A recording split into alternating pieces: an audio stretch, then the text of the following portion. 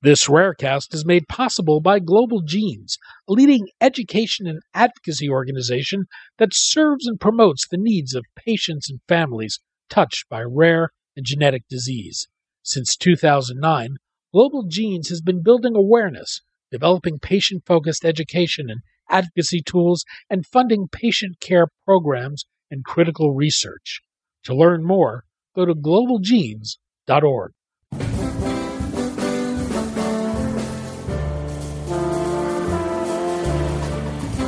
I'm Daniel Levine, and this is Rarecast.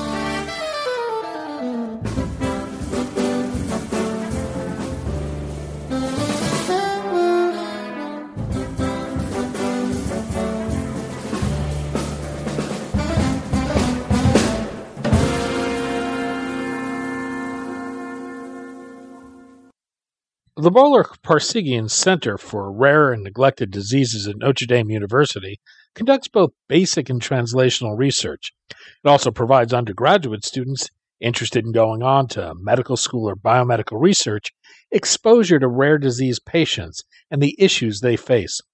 We spoke to Katsuri Halder, director of the center, about its work, the scientific case for linking rare and neglected diseases, and its upcoming Rare and Neglected Disease Day conference.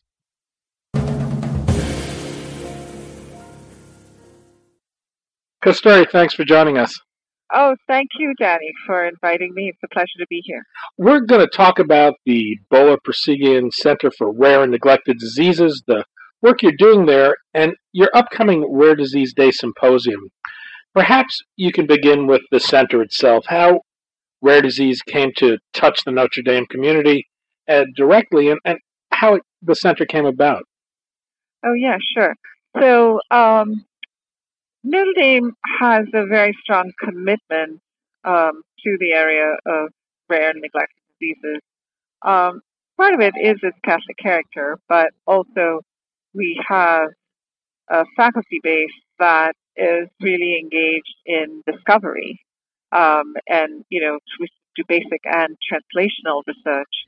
And so putting all of those components together, and the fact that we have had many alumni who have been prominent in the rare disease space, who sort of made various things come together, and so that really sort of precedes me a little bit. I came in as the founding director, where in 2008, 2009. Where the focus was almost entirely in one rare disease. But the university was very interested, obviously, in also expanding. And so now the center covers both rare genetic disorders as well as neglected infectious diseases, because it's the same space that traditionally has not been embraced by the pharmaceutical industry. Obviously, that's a dynamic that is changing, especially in rare diseases. So we've had, a lot of growth. We've gone from one rare disease to programs in over 10, so laboratory programs in 10 genetic disorders. And then we also we get a lot of calls. And when the center was established, we get calls from people in the local community about whether we worked on their rare disease. And given that there are 7,000 of them, even if you have a broad program, chances are that you're going to say no. So we actually, which actually made me feel really bad, because the patient is really the center of rare disease research. And so we have a program where we engage directly with the patient community and use research and scholarship largely by the undergraduate community at Notre Dame to expand patient advocacy. And so we have about 15 diseases that we cover there. How would you describe the mandate of the center? The mandate of the center is really to support research of Notre Dame faculty in early discovery and translational work needed to develop therapeutics for rare and neglected diseases. And as you mentioned, there are 7,000 rare diseases. How do you determine the diseases you focus on and the research you'll do? Yeah, well, we look for opportunities, and so we are quite broad, and we have a focus in rare neurological disorders. Some of our areas we start in partnership with Notre Dame alumni. Some other areas, for instance, in rare cancers, we have faculty, because rare diseases provide portals for mechanistic discovery, because they're monogenetic disorders. We have faculty who work in polygenetic disorders, but are actually quite interested in, studying rare diseases, because there's a great unmet need, but also because, there is this portal for discovery that can impact other diseases. So, and then we also study, rare resistant infections, and that there was already sort of a reasonably broad base of faculty that were already established at the university. So, those three areas are really pretty broad. Our focus is really, on excellence of faculty in those areas, and we try to integrate expertise across faculty labs. So in terms of approaches, combining modern tools of, epigenetics and genetics with metabolomics and proteomics. So people tend to work in multiple systems. Certainly my lab works in multiple systems, but the approaches that we take are largely epigenetic and proteomic. But we collaborate with labs, who do more metabolo, right? So, so we're broad, and we hired an investigator last year who works in rare penile cancer, and he applied for the position, and it's an endowed junior chair position. That was not. I won't say that we were particularly looking for a program in penile cancer, but he had a terrific program. And so, we hired him, and we have a program in penile cancer. So, rare diseases and neglected diseases obviously share a commonality in that they're underserved, but I'm wondering, is there a case to be made that there is a scientific argument for linking the two? Oh, absolutely. Yeah. Does one elucidate the other? Yeah, I think that, so my lab, as I said, we're interested in epigenetic mechanisms. We study malaria parasites, and we also study neurodegeneration. For that matter, we've started studying some intellectual disability, but basically in the neurological space. And as it turns out, epigenetic mechanisms are very important in both systems, and also proteostatic mechanisms are very important in both systems from the perspective of the drug targets that we're looking at. So there's a lot of methodological overlap. There's a lot of methodological strength that we can bring from studying a particular neglected infectious disease to the rare disease, and vice versa.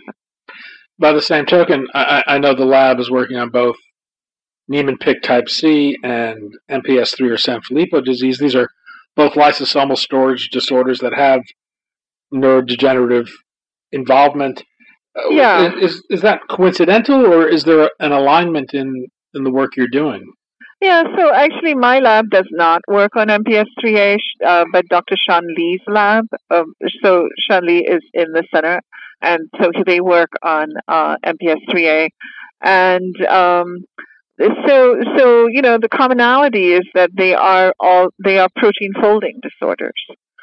When you have a mutation in the particular gene, and this manifests itself as improper protein folding. If a protein is not properly folded, it immediately, firstly, it's inactive, relatively inactive, and then it gets removed by the cell. There's a cellular recognition system that says this is garbage, and you get rid of it, as opposed to a protein that's really well folded and is very stable. So the sorts of therapies you can bring to it are epigenetic mechanisms where which is what we do in Niemann-Pick, where we've made a very safe way of chronically overexpressing the gene. And so you're still making mutant protein, but you're making more of it, and that actually provides enough functionality. The funny thing about it is that you don't need to go from, 2% of protein activity to 100% of protein activity in order to make somebody well. 10% is perfectly good enough. And we put like 50% back in the mouse model. But the other way to do it is what we call chaperones, which is we help the proteins fold using small molecules. So you can use small molecules to turn the gene up, crank it up, or you can also use small molecules to make them fold better. And so that's what Dr. Lee's lab does is, they look at small molecules that help these mutated proteins fold better. And because they fold better, then, they're stable longer and they're functional. And then we come together by collaborating, utilizing both approaches, right? So that's, yep. I know one of the things you've done is create a quantitative neurobiological score for Niemann-Pick C. Why is that needed, and is that applicable to use as a clinical measure for other neurological diseases? Yes. So, with neurological diseases, there are a number of different symptomatic domains, and so that's actually kind of, one of the diagnostic challenges, right? Many of them result in the missing of, very similar milestones, but the dynamic range in those milestones can be different. And then there will be, some disease domains that are unique. So this is something that, with respect to, we've created scales, and then these scales can actually be utilized to assess patient records. And so this is something actually that we do in partnership with patient families and, our upper level undergrads. And, we actually published a paper with 64 undergraduate authors showing that you can train them. You can train them in patient privacy. Our students are very, scientifically very adept, but they do a very high level of service, and so it's a very popular course to sort of learn, on the one hand, the molecular genetic basis of the rare disease and how this leads to the neurological symptoms, and then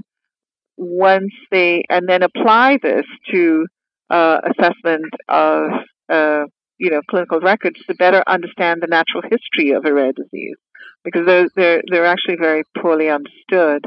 And then to apply them to other neurological diseases, apply that knowledge base to creating disease scales for other neurological diseases and quantify them with the same progression. Yeah, so they do a really great job with that. As you've alluded to, you work with both industry and patients. I'm wondering if you could walk through each of those. How do you work with patients? So the way we work with patients is when we have a rare disease, when we have a laboratory program in a particular rare disease, we invariably have a patient community who contributes, cells and samples and things like that, because you always have to see whether your therapies are going to be, it's fine, they work in a mouse, but they have to be responsive in patients, and that's actually patient material, and that's how you actually set up criteria for inclusion in studies.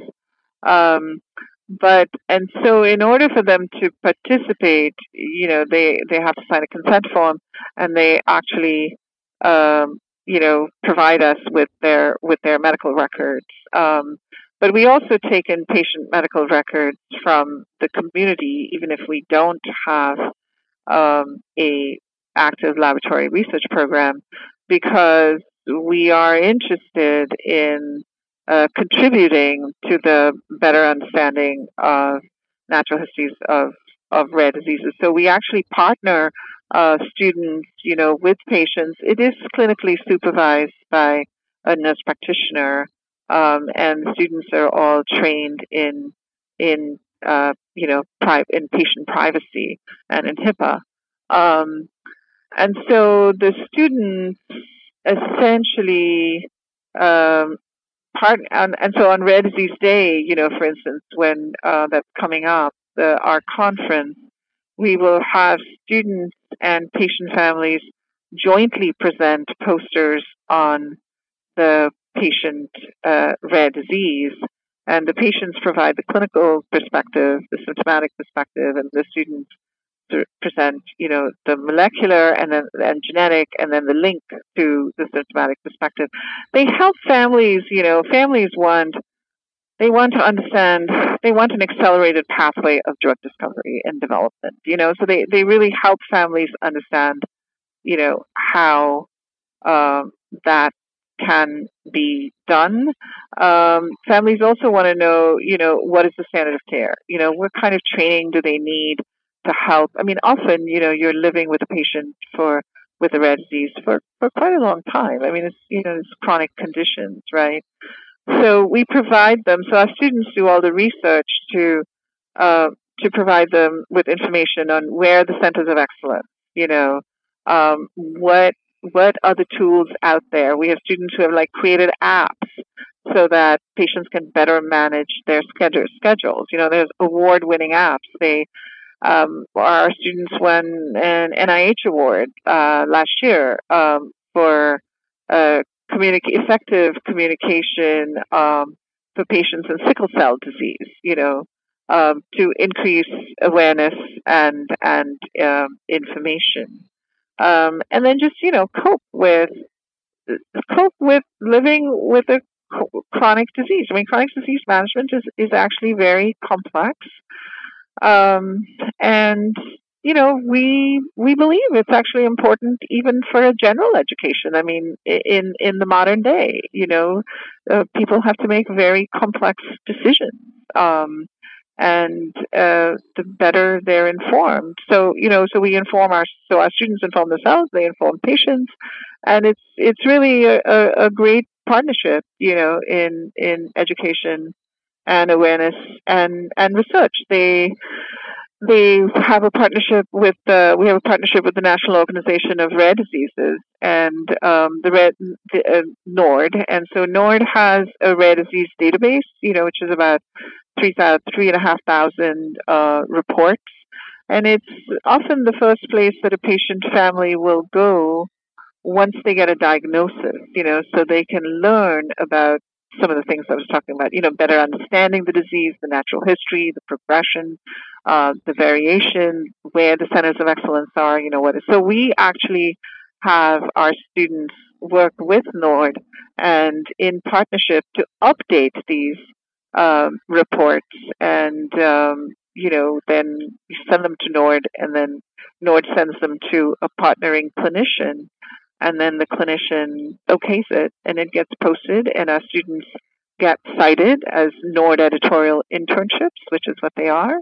And we've done 50 of them. We did the first one for a new rare disease that NORD didn't have before, and this is because the family who was diagnosed is actually in our local community. So, and actually, we heard that the patient who then went to the NIH to be seen, and this was actually only 2 weeks ago, and was seen by an endocrinologist there. who read the summary that our students created and posted on the NORD website. So that's great. Yeah. How about industry? How does the center work with industry?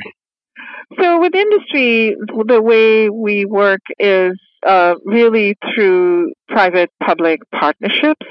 This is a space that industry is interested in, and it's easier to form partnerships with them because it's not the main line of work they do. It's not drugs in prevalent diseases, so the conflicts with internal programs is lower. So that's one way. So we've signed agreement with Lilly to screen their libraries for any rare and neglected disease. We also but then in addition, especially in the genetic disorders, for the treatment that we've come up with Niemann-Pick type C, I mean, that technology has founded a company. And the company is interested in, broadening the technology, obviously in developing to phase 1 for NPC, but also broadening it for use, in other diseases, which we think should be feasible. So we try to help members in the center form these partnerships, bring them together with partners, and move projects along to the point that you would get external funding, and then move that forward. I know the center envisions itself as an advocate for rare disease. I'm wondering, what do you see the center playing in terms of its role in advocacy? Well, we're grounded in education, and I think that we have a very talented pool of students, and who are very keen, and their upper level, in terms of the scalable factor, right? Taking classroom education, because that's what I'd really like to be able to do. We've put 200 students through the program. So I think that we can do that, and we've got, kids who we would like to imprint. They are going to medical school. They are going to be docs, right? Who made an impression on you? Me? It was the folks who taught me when I was in high school and in college. So, the short-term goal is to really bring a very high level of awareness and education and information, to the patient community, to integrate. We actually, we started this like in 2009, and it was a little bit of a curiosity, this class that I started with 3 students, and after discussion with a lot of stakeholders, and all I was asking was that nobody object, and nobody objected. So I said, okay, fine, I will try it and see how it goes. But it's grown. I mean, our class sizes now are between 25 and 30, and I don't really want it much larger than that. It did go to 51 year. I cut it back a bit. So I would like to, see that expanded. It would be great if it could go to other institutions. We'd like to think about online versions.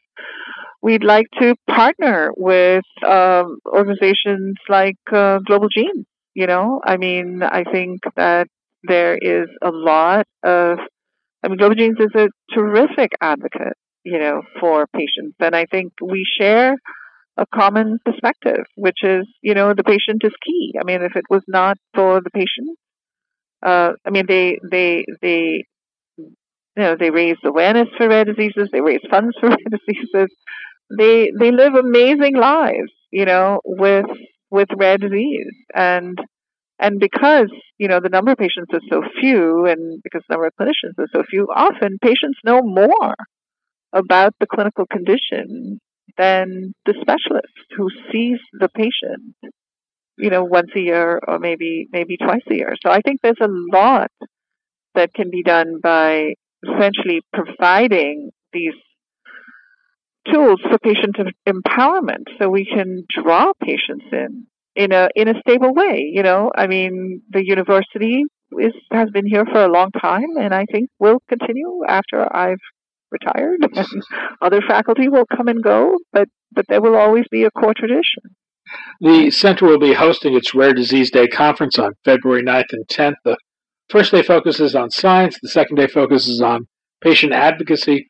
Who should attend, and what can people expect at the conference?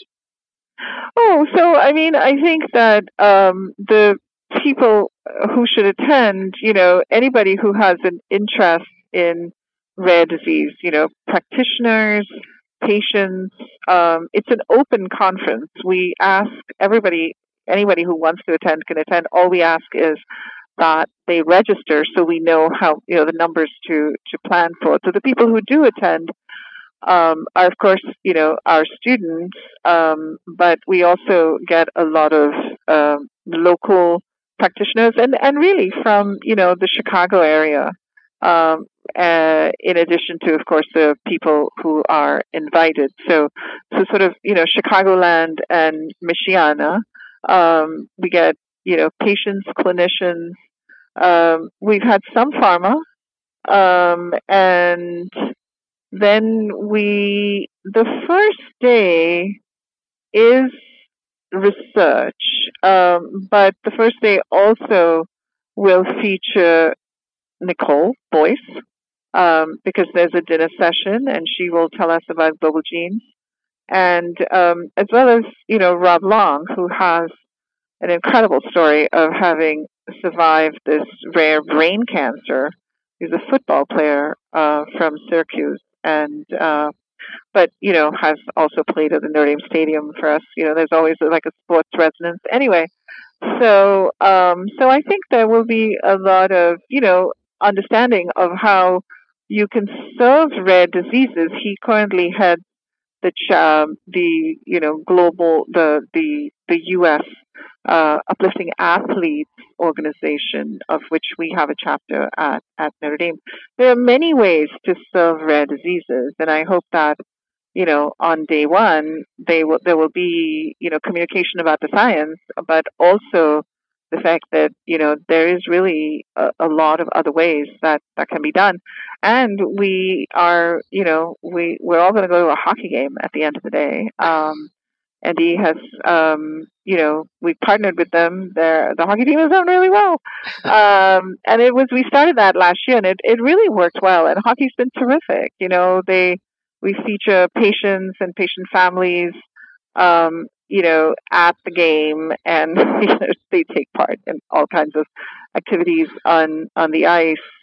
On Saturday, we will provide updates in clinical trials, provide perspectives of sort of new technologies that are emerging in pharma as well as in academia. Part of the pharma story, there will be this, John Crowley and Megan Crowley. So his daughter Megan was diagnosed with Pompe when she was 2 years old, and John, basically quit his job and developed a drug to save his children's lives. And it's a, well chronicled story, but Megan Crowley is a junior at Notre Dame. And so she's going to speak about, right after her dad speaks, about what it was like, growing up knowing that your father was fighting to save your life. And then we will break and have a mix of poster sessions and booths. So we have sort of these, platforms where we cluster different rare diseases, and have presentations where we will have families and students, both undergraduate, graduate, as well as faculty, and it'll be sort of like a 3-hour, get together, and of sort of the entire group. And then we will finally close with narratives from individual patient families, which I have always found, very, very powerful. I mean, they come to us and they tell us, sort of how they came to have a rare disease, right? Because it's not really something you expect will happen to you. And then, they have incredible stories. So we have our alumni there. We will have, we have a real community, and it continues to grow every year. So, well, the center will be hosting its Rare Disease Day conference on February 9th and 10th. More information can be found on the center's website. And actually, we just finally, we have a detailed program actually that is going up. Center for Rare and Neglected Diseases, University of Notre Dame. That will take you there. Kasturi Halder, Professor of Biological Sciences and Director of the Center for Rare and Neglected Diseases at Notre Dame University. Kasturi, thanks so much for your time today. Thank you, Danny.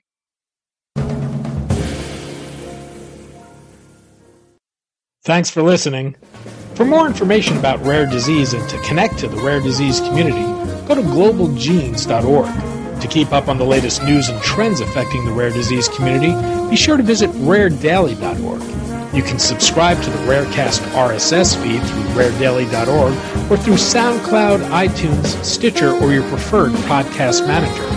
The Rarecast is produced for Global Genes by the Levine Media Group.